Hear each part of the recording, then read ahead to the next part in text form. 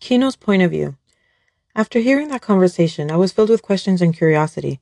I wanted to know the whole story, but at the same time, I was afraid to know the truth. Something kept nagging me.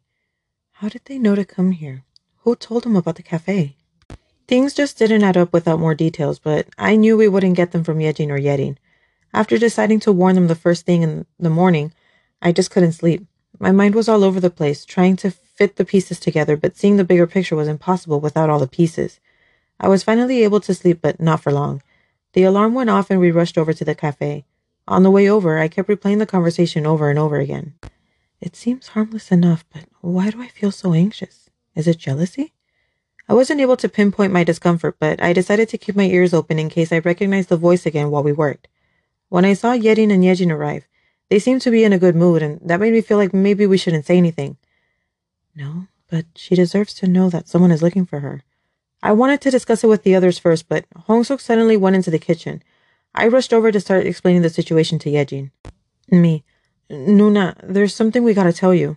Yejin. What is it, Maknae? Me. Yesterday, while we took a break at the restaurant, we overheard a group of people talking about you and Yejin, Nuna. They were American and... Yejin. Did you see their faces? Did they know you were listening? I shook my head. I could tell her mood had changed, but before we could continue, we heard Hongsuk call out for us. We entered the kitchen and saw Yejin panicking.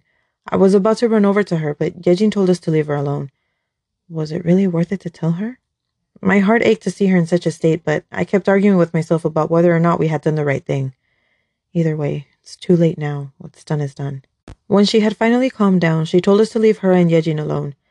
I was headed outside for fresh air, but I noticed the others hanging back and decided to also eavesdrop. Maybe I'll get more clues. I crouched down by the door to listen in, but the things they said ended up creating more questions. What did they try to do to her?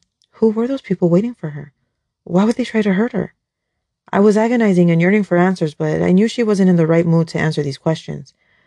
We're still strangers. Would she even tell me? We eventually started working and everything was normal until I saw some weird guy looking through the window as I cleaned up a nearby table. He was wearing a hat and sunglasses, so it was difficult to distinguish his features. He was wearing black jeans and a black shirt. He ended up raising his hand to try and get a better look inside, and that's when I noticed the tattoo on his arm. I couldn't quite make it out as he lowered it quickly. I couldn't tell if he had noticed me staring because he walked over closer to the door and avoided looking in my direction. Suddenly I heard the door chime and saw Yejin grab his arm forcefully and drag him around to the corner of the cafe's exterior.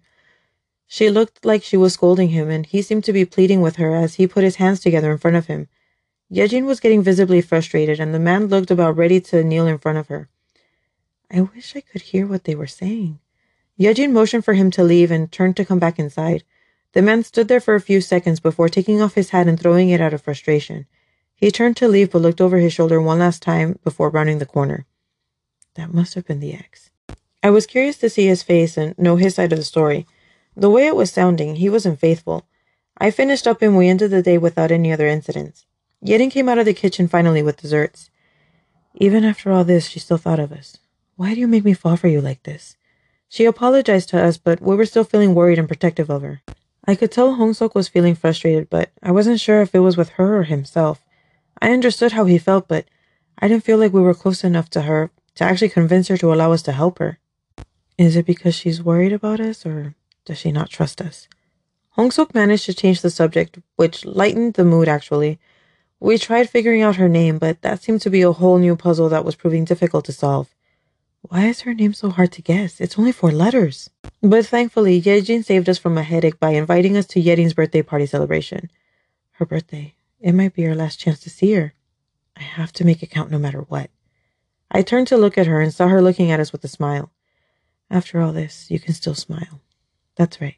Never lose that smile.